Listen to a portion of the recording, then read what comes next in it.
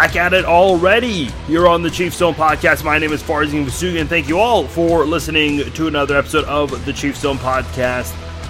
Feels like yesterday we just had one. That's good because it was yesterday. We just had our most recent episode, obviously recapping the game between the Chiefs and Ravens, a thriller in overtime. Gosh, what a game that was. And of course, everything else that panned out on Sunday.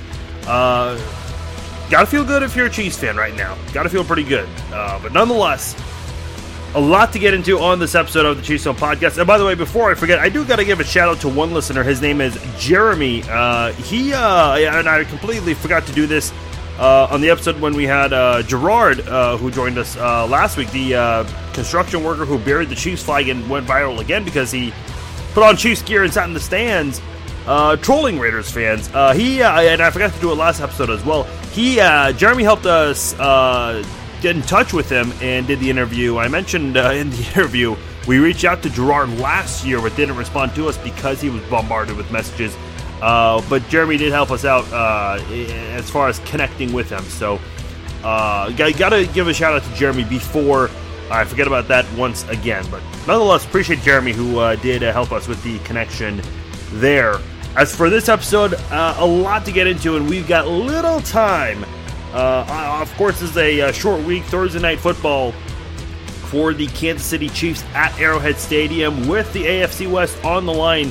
Win and you win the division, and you'll get a first-round bye, so we'll discuss that in just a moment. We'll break down the game between the Chiefs and the Chargers, and then for our closing segments, a lot of interesting topics on this episode. The Raiders fired their general manager. Was this the right move for the Raiders? The Cowboys proving, speaking of the Raiders, that first-round pick that they gave away to the Raiders, totally worth it for Amari Cooper.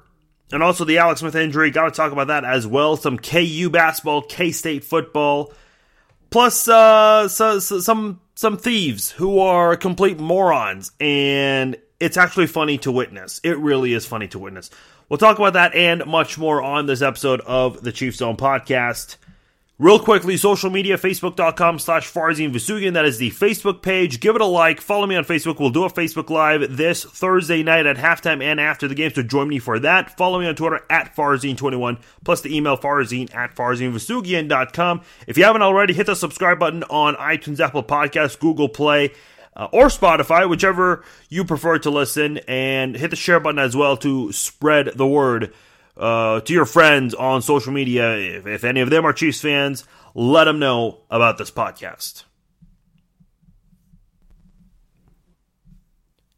Now, we did spend a lot of time last episode talking about this Chiefs offense and really how well they've done the past two games, putting up 40 points on the road in a divisional game, and of course at home against the number one defense in the NFL that's fighting really hard to stay in the playoff hunt in the Baltimore Ravens. They currently hold one of the wild card spots right now, and they're trying their best to stay in this. And the Chiefs offense has done really well without Kareem Hunt, a guy who has been a big part of the offense. We spent some time talking about how this offense has been trying to move on from the whole Kareem Hunt situation on the field. Clark Hunt spoke to the media since the Chiefs did clinch a playoff spot. And I do want to spend a moment just talking about this real quickly before we get into the game. And this is the only topic we're going to discuss here, not related to the breakdown, excluding the closing segments, of course. But let me just say this. Clark Hunt did admit that the Chiefs were aware of all three incidents. The media was not aware of the incident at Power and Light, which was made public after his release. And let me just say this. Keep one thing in mind. With NFL teams, NBA teams, college teams, there are incidents that take place that we don't always know about them.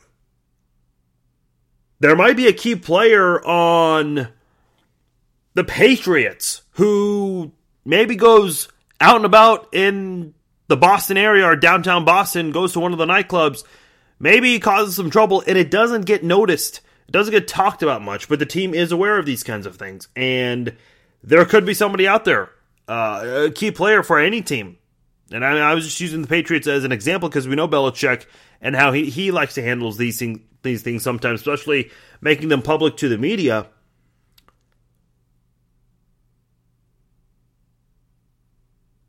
But we don't know exactly what happens and how things are handled behind closed doors.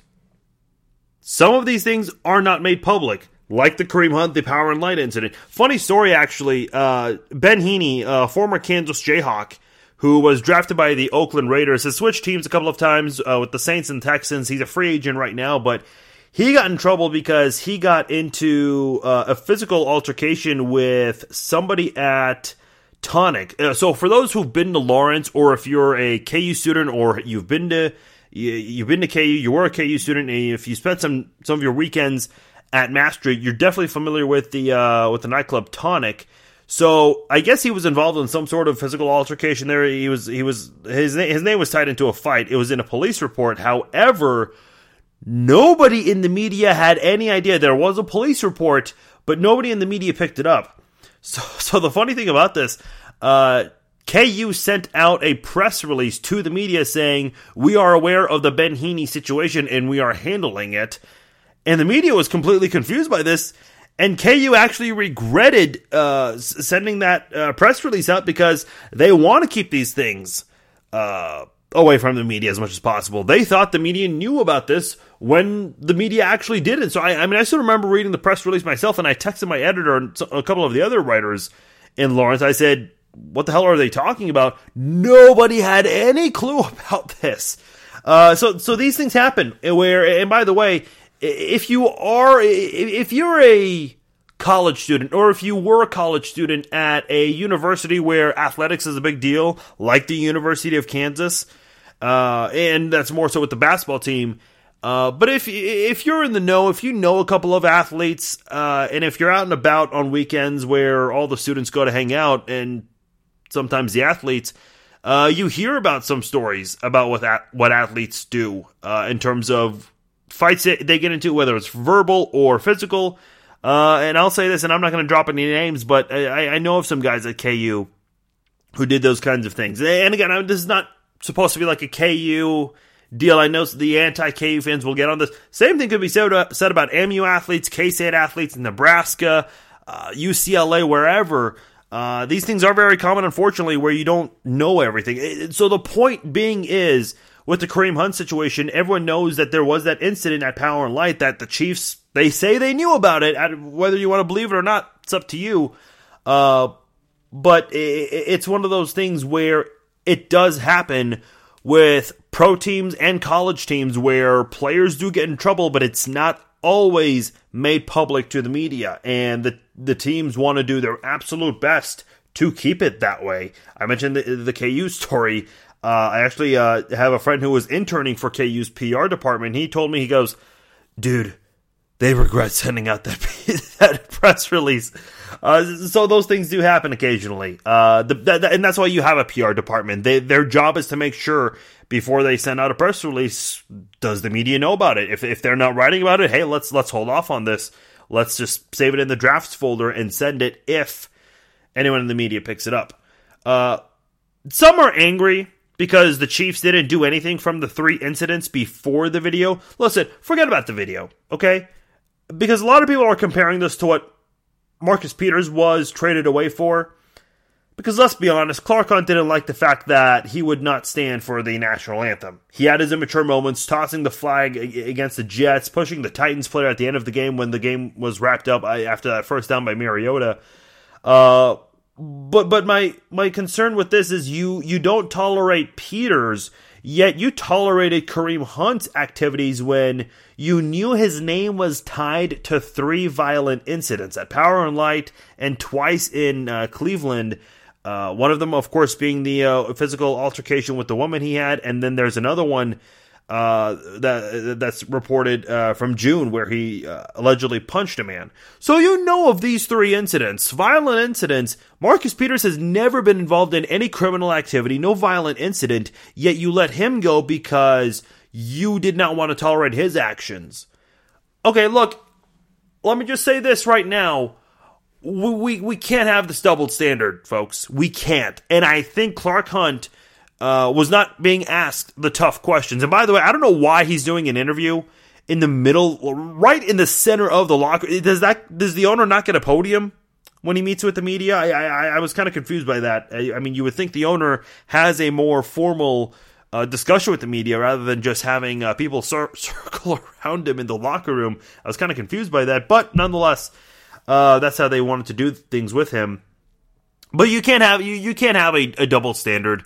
You truly can't. You can't sit here and tell me that the Chiefs had to let go of Marcus Peters because they didn't like his actions on the field, his immature actions, and on top of that, the whole national anthem drama that he made his activity known as to what he wanted to do during the anthem. So you don't put up with that with Marcus Peters, but you knew about the two incidents, and you claim you knew about the third. Again, let's just buy their story right there. Let's just say that we believe them in that, and they did know about all three incidents. So you knew there were three violent incidents, and I really want to know, how did the Chiefs handle that? Because if I'm made aware that someone was involved in three violent incidents, I don't know if I noticed the Chiefs punishing him in any way. Generally, a lot of times you'll see teams not allow a player to play for one quarter, and they will say, "Hey, this player went against protocol, and we handled it by not letting him play the first quarter." I don't recall Kareem Hunt getting any kind of punishment. If you remember Romeo Crennel's first game as the interim head coach when the Chiefs upset the Packers, Dwayne Bowe did not play in the first quarter of that game because, as the team stated, it had something to do with Dwayne Bowe violating protocol. Now, maybe Dwayne Bowe did something like Kareem Hunt that was not noticed, and the team wanted to keep quiet about it. I don't know. That's a speculation on my end. It's just a guess. Who knows? Maybe he did violate a team rule. But the more we hear about the Kareem Hunt situation, there are more questions than answers that we're getting in this. And again, three violent incidents, and you didn't do anything. I think, for as much as we criticize coaches and players, we gotta hold owners to a standard as well. Clark Hunt says he knew about these things. What did he do about it? He didn't do anything. Kareem Hunt still play. I don't recall Kareem Hunt ever being held off for a quarter or a half for a Chiefs game.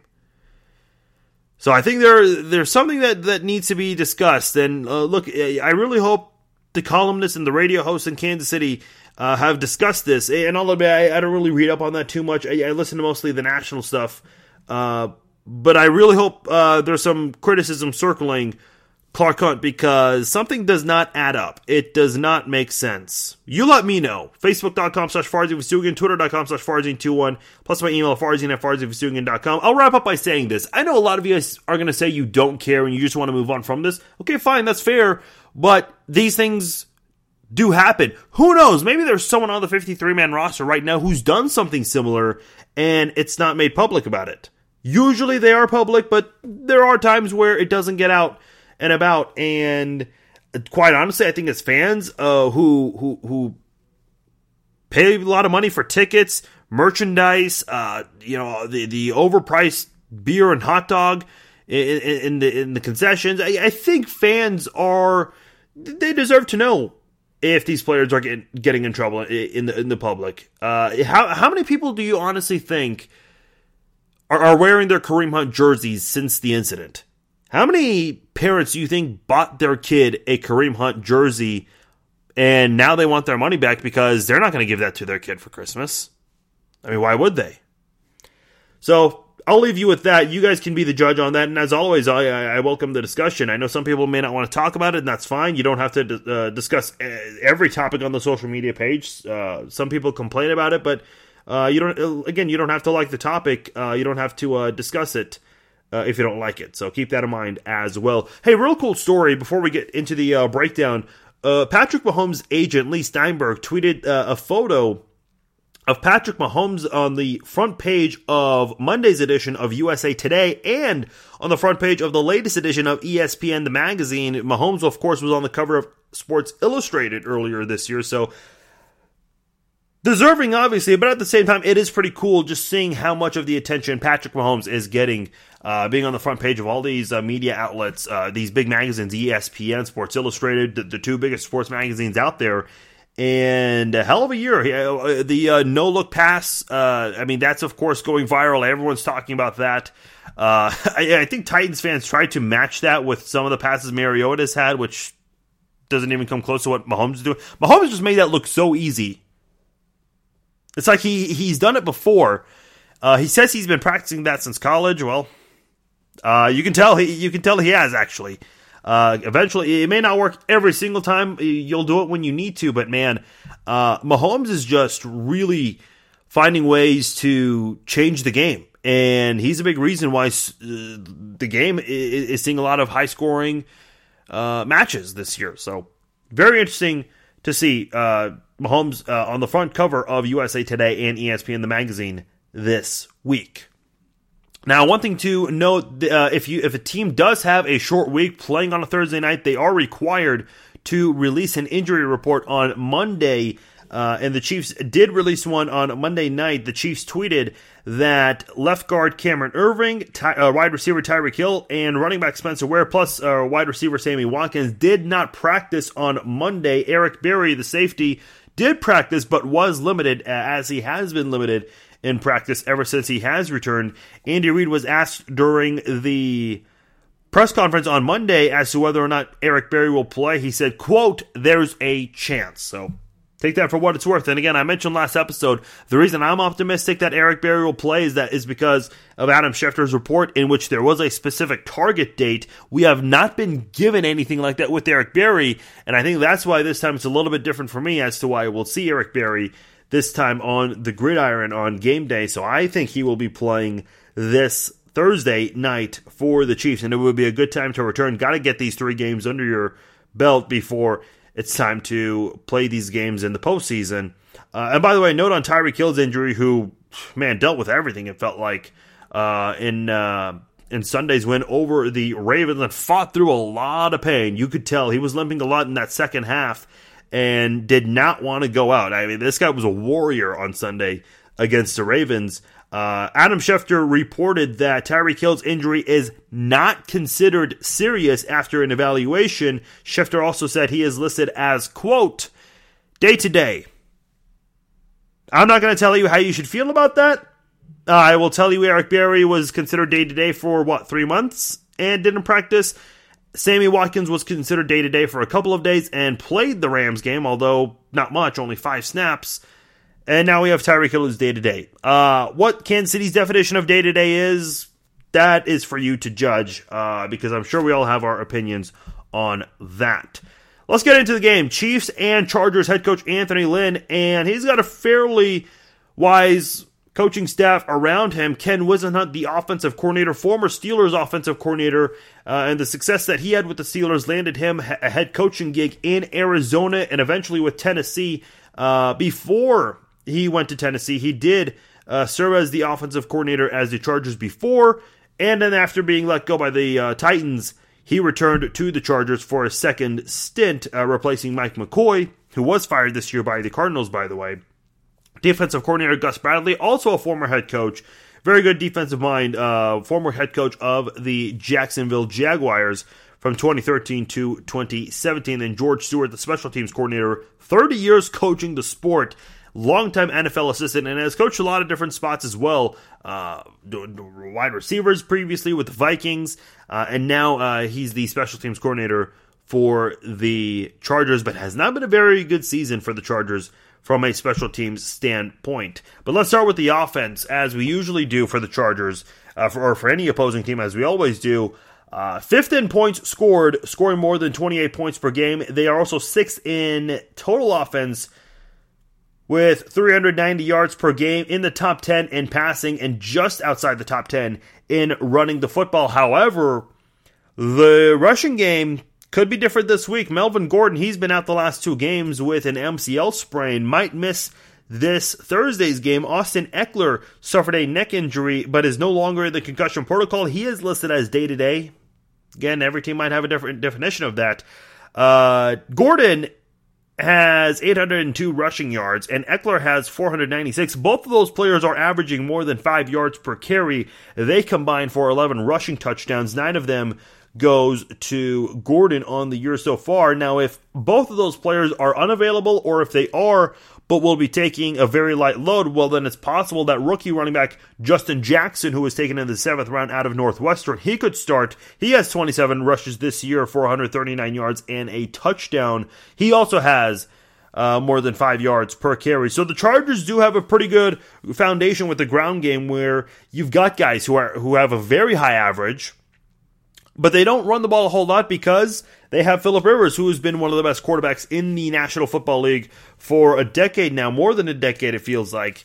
8th in the NFL in passing yards with 3,638 yards, top 5 in passing touchdowns with 29, and just 6 picks this season. One of them to Ron Parker in the Week 1 game when the Chiefs visited the Chargers in LA. Last year, Rivers had 10 interceptions, 6 of them to Kansas City, 3 in each game.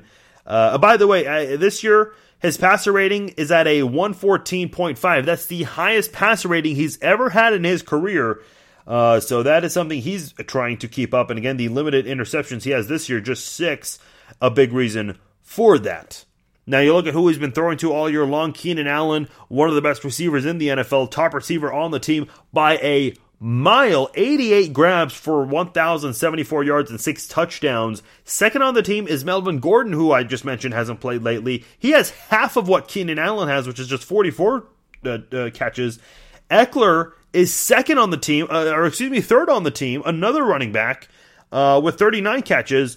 Those two, Gordon and Ekeler, the running backs, they combined for 7 receiving touchdowns on the year for the Chargers, but it's possible that Phillip Rivers might need to use his receivers a lot more if the running backs are unavailable. You look at Tyrell Williams, he has 32 catches for 5 touchdowns. Mike Williams has 30 grabs for 7 touchdowns, leading the team in that category. Both of the Williams players, Tyrell and Mike, they have more than 500 yards receiving on the season. Tight end Antonio Gates, not the same tight end he once was, but doing some work occasionally here and there for the Chargers. Still the best tight end on the team. 21 catches for 258 yards and a touchdown on the year. You look at the offensive lineman for the Chargers, Russell Okung, longtime tackle, former Seattle Seahawk, has surrendered just 2.5 sacks and committed just 3 penalties. Right tackle Sam Tavai has allowed 5.5 sacks and has been penalized 4 times. Tavai will be going up against Steve Ford. Okung will be going up against Justin Houston. And I know I've been focusing a lot on opposing offensive tackles. Well, in this game, I think there's an offensive lineman who Chiefs fans got to keep an eye on, and that is Dan Geeney, the left guard for the Chargers. He has allowed 6.5 sacks on the year, and you look at Chris Jones right now, he's on a roll with 10 consecutive games with a sack.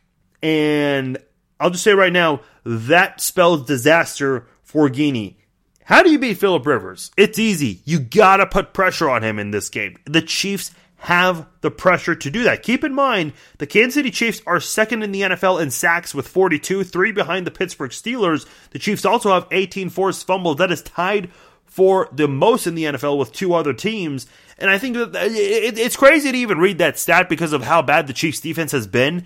But that's mostly against the run and also with the safeties not being very good in defending the pass. But if Kansas City's front 7 can be quick and get to Phillip Rivers in a short amount of time, and as odd as it is that the Chiefs are second in the NFL in sacks, you would think they would have a little bit more because you see the Chiefs have a difficult time getting to the quarterback sometimes, it feels like, in some plays, where it feels like opposing quarterbacks have forever to throw the football.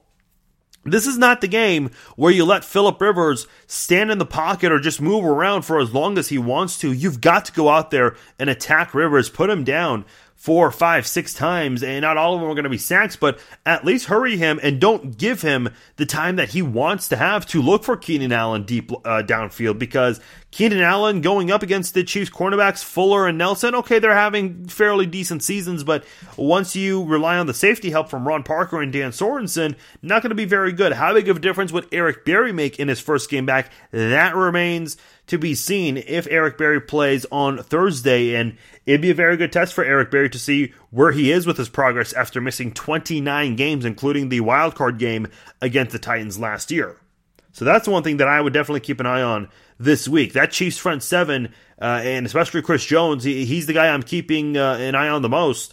This front seven has to have a big game. They've got to waste little time disrupting the pocket and getting to Rivers, because that will be a big difference in this game, and I think Chris Jones will be the top QB pressure guy for the Chiefs in this football game. He'll apply the most pressure on Phillip Rivers Thursday night. Let's flip over to the other side of the football and talk about the Chargers defense. Pretty good defense. 6th in points allowed per game, close to 21 points per game. 8th in total defense, allowing 331 yards per game. 6th against the pass, and 12th against the run, allowing 107 yards per game. We've seen the Chiefs, again, do just fine with that Kareem Hunt so far. How do they do against another good defense?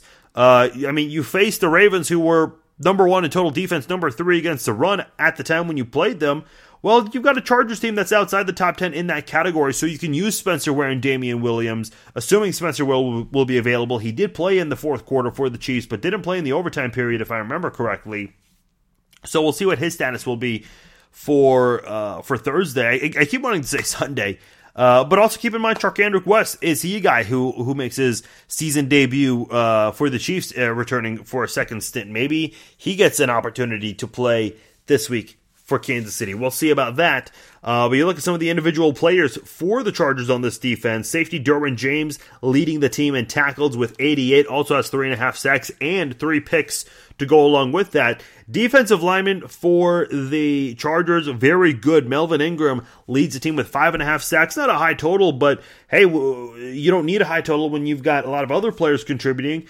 Defensive end Isaiah Crashell, who's been filling in a lot for Joey Bosa, he has 4.5 sacks on the year. Former Chiefs nose tackle Damian Square also has 3 sacks this season. And Joey Bosa, who has returned now, has played in 4 games. He has 4 sacks in the 4 games that he has played in. So you have that to deal with if you're Kansas City's offensive line. You've got a guy from one side in Melvin Ingram coming around, and you got Joey Bosa on the other side, who are going to be going after Mahomes. And I think that's going to be an area where Mahomes is going to deal with some problems. What did I say in the preseason or in the offseason? I said Mahomes is going to have trouble in the first couple of games dealing with pressure, one of which I was referring to, the duo of Melvin Ingram and Joey Bosa.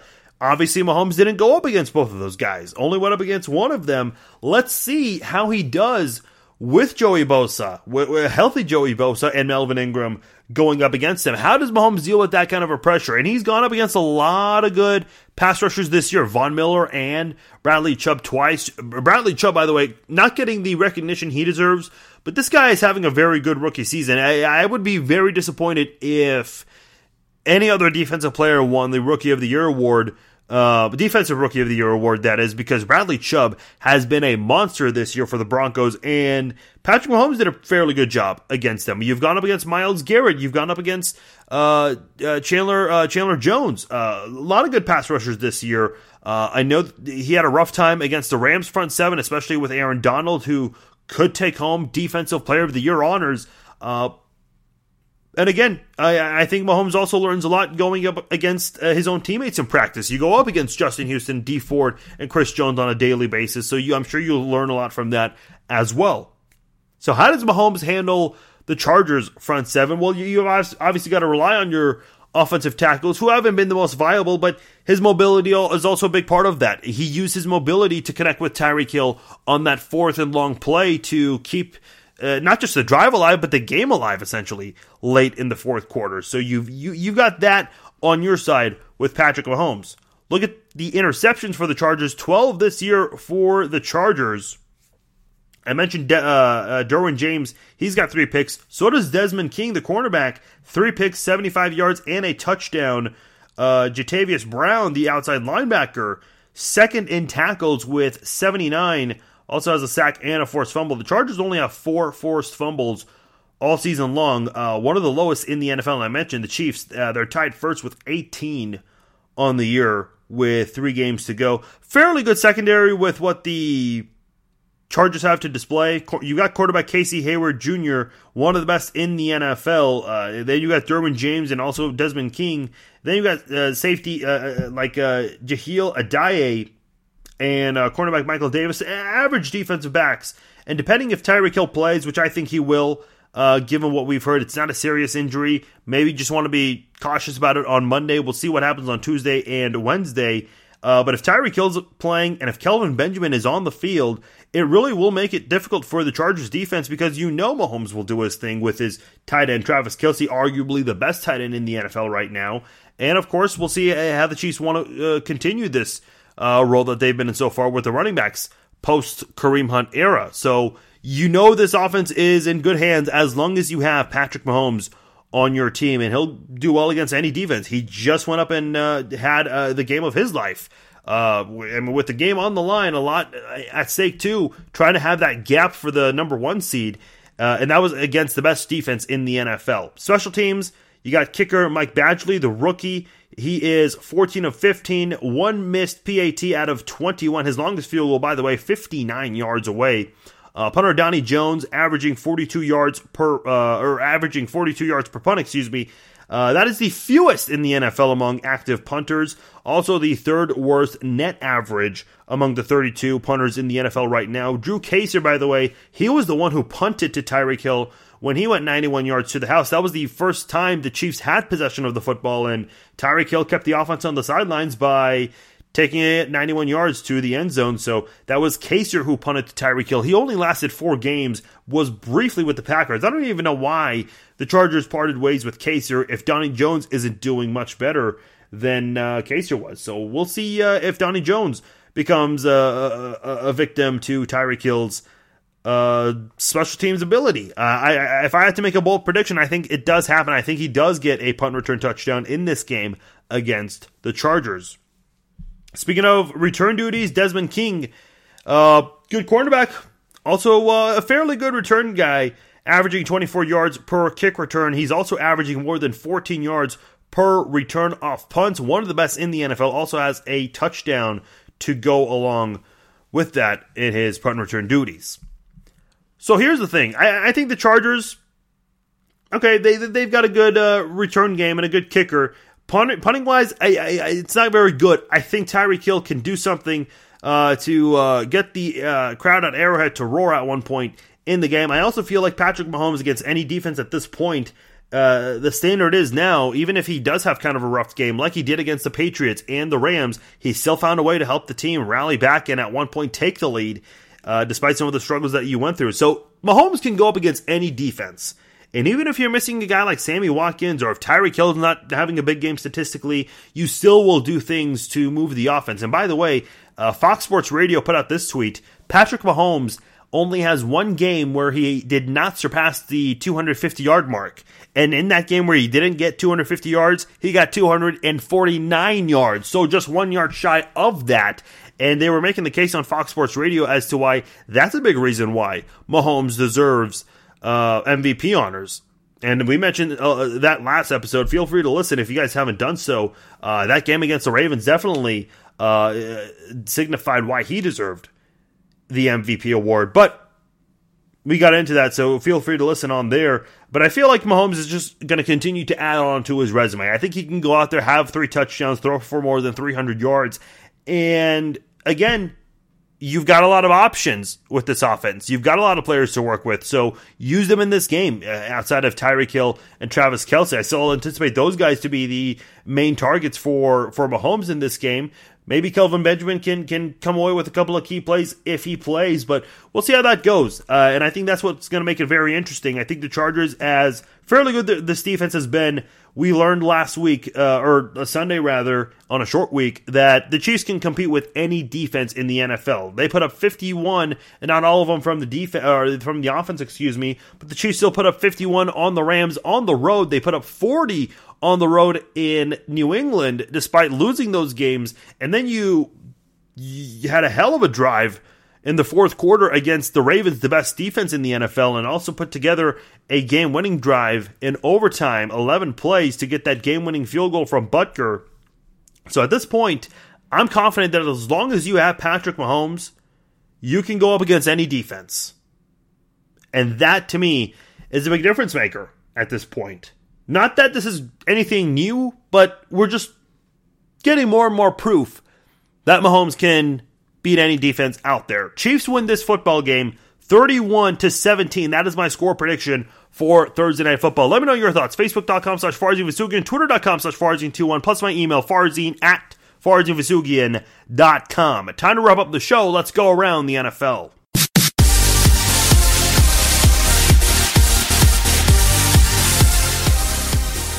Man, I've got to say I'm surprised. I don't know if this is the right move for the Raiders' future or the wrong one.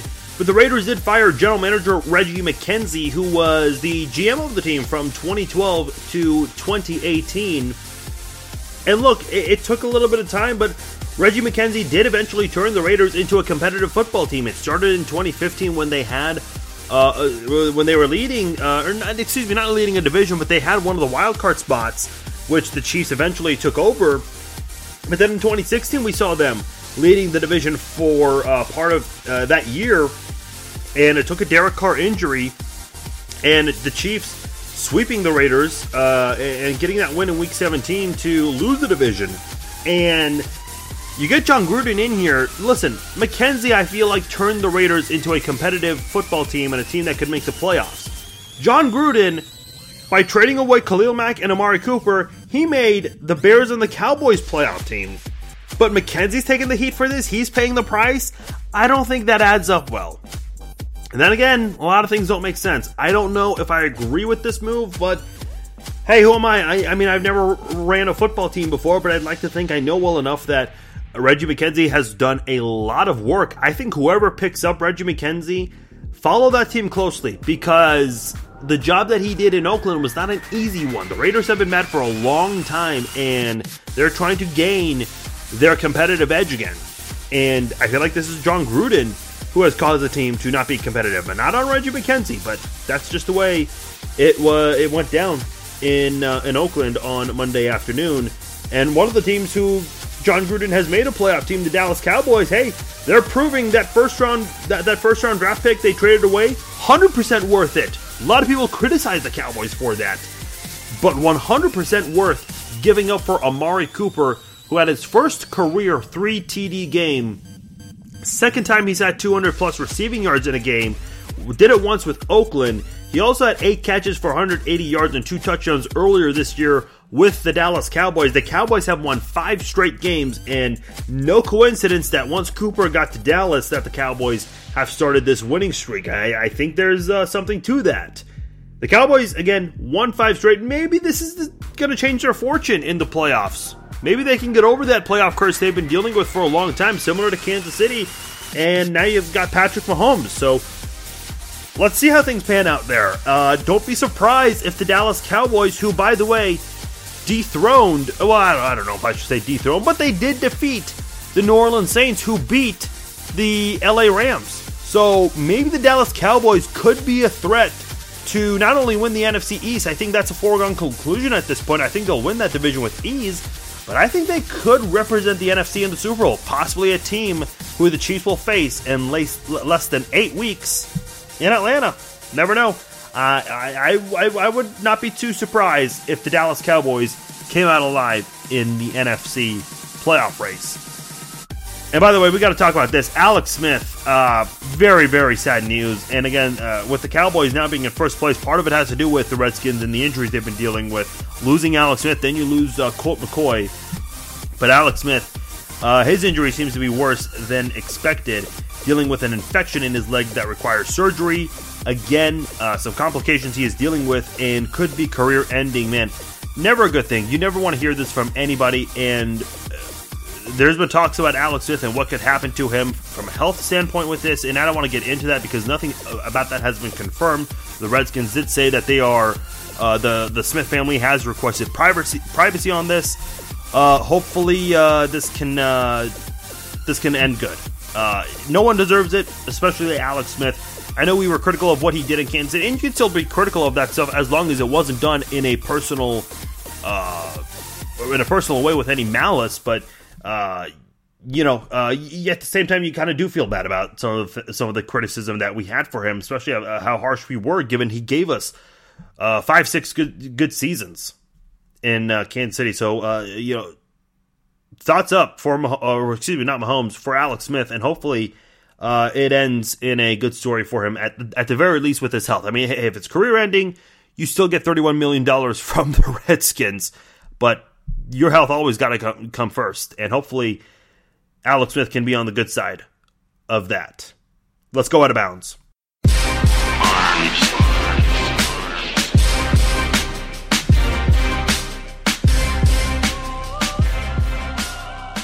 The Kansas Jayhawks played in downtown Kansas City at the Sprint Center, beating New Mexico State 63-60. Not a pretty win, and it's something we talk about sometimes with the Chiefs. They have ugly wins, and Chiefs fans get very critical of how the Chiefs don't win by the margin fans expect sometimes.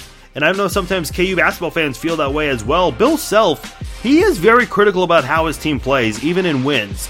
If his team allows 10 points in a game, but if they allow 10 points in the first half, but 20 in the second half, Self will comment on the fact that they allowed more than double the amount. And that's just an example, of course, of that number I'm throwing out there. But that's how critical of a coach Bill Self is. And look, I know I've been critical of Bill Self more for what he does in the tournament, but look, man, wins in any sport, pro level, college level, they're never easy.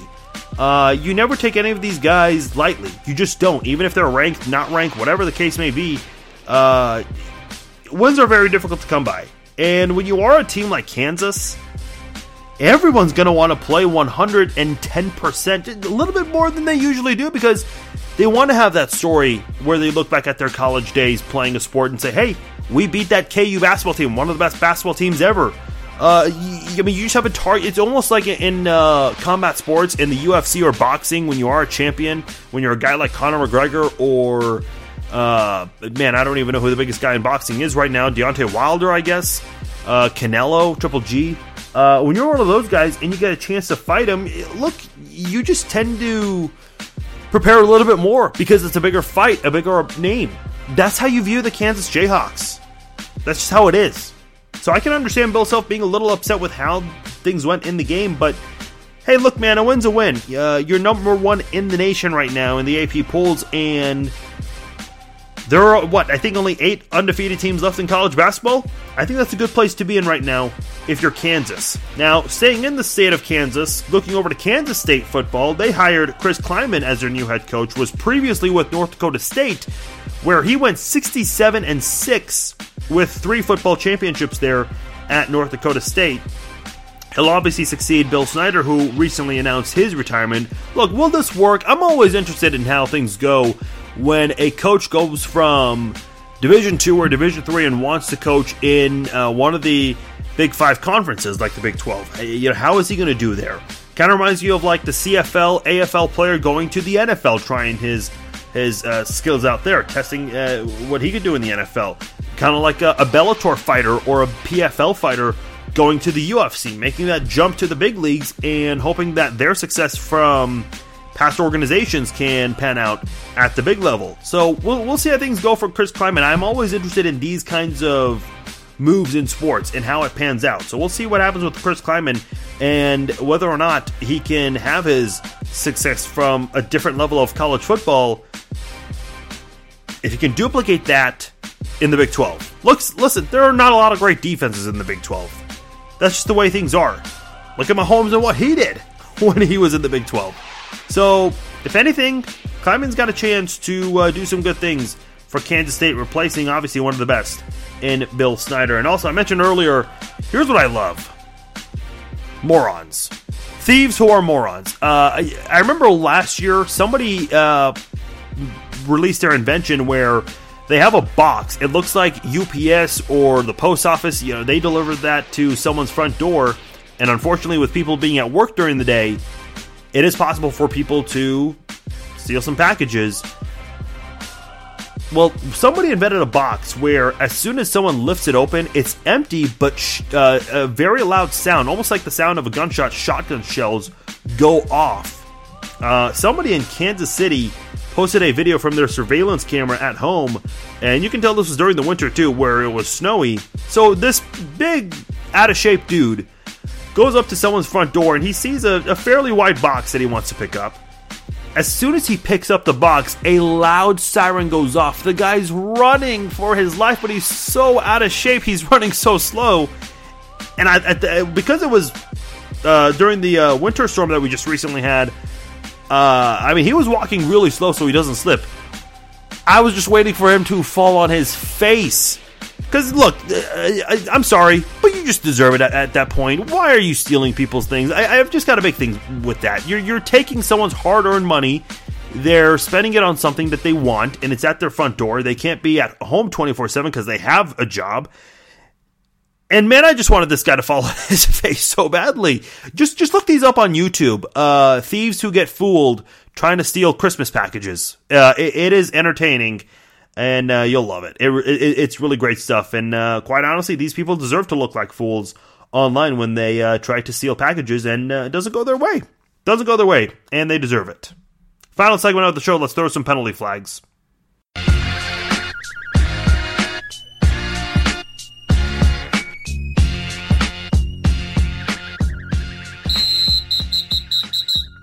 I do want to go back to the Patriots loss against the Dolphins, where they got stunned by that play where the Dolphins lateraled it a couple times and ran to the end zone. So the Patriots had their prevent defense out there, and they had Rob Gronkowski as a defensive back. Why is the heaviest tight end in the world playing defensive back? Not only that, he actually had to try to outrun a player to tackle him and missed. Why is Gronk in that situation when you've got someone else who you could put out there? I don't trust Gronk playing defense, trying to tackle someone, a wide receiver who's faster than him. I mean, I don't even trust Gronk spiking a football with his back, with all the back injuries he deals with. Now you're asking him to go out there and tackle? I mean, listen, Bill Belichick, he's one of the smartest coaches out there, but I don't know if that was a very wise move from him. I just don't think so.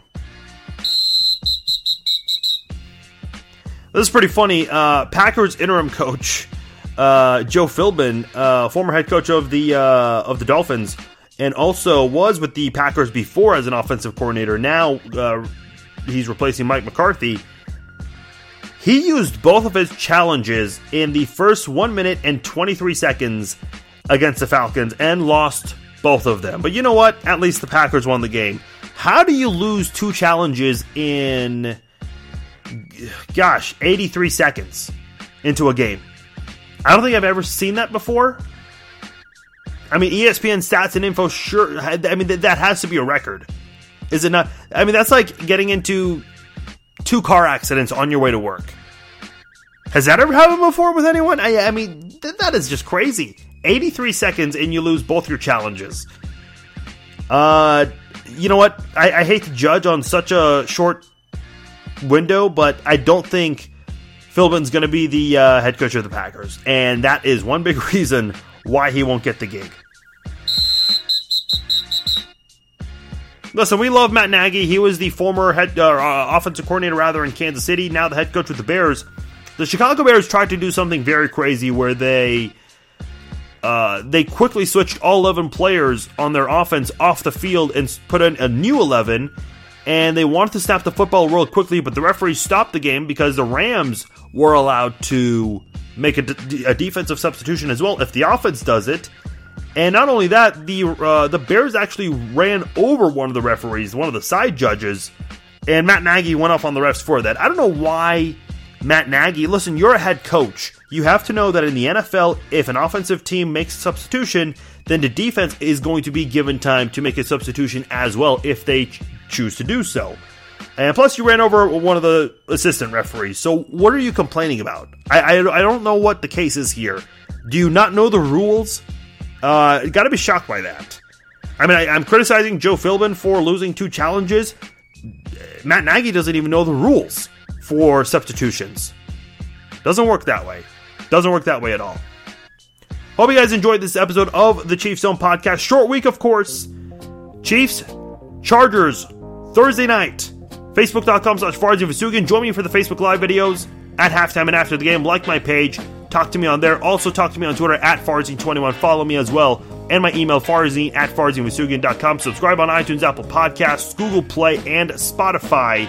Share the podcast as well. Appreciate you guys listening to all of the episodes this week. Very, very busy month, of course, with the holidays and all of the crazy scheduling the Chiefs have. So we're going to be releasing a lot of episodes this month, and the next time I'll be talking to you guys on the podcast will be Friday morning, recapping the game between the Chiefs and Chargers, hopefully discussing the AFC West champions, the Kansas City Chiefs, and hopefully getting a first round bye that we will discuss next Monday. So a lot of episodes coming your way in the next couple of weeks to finish out the month of December. Again, big thanks to you guys for downloading and listening to this episode of the Chiefs Zone Podcast. I will talk to you guys on Friday. Enjoy the game.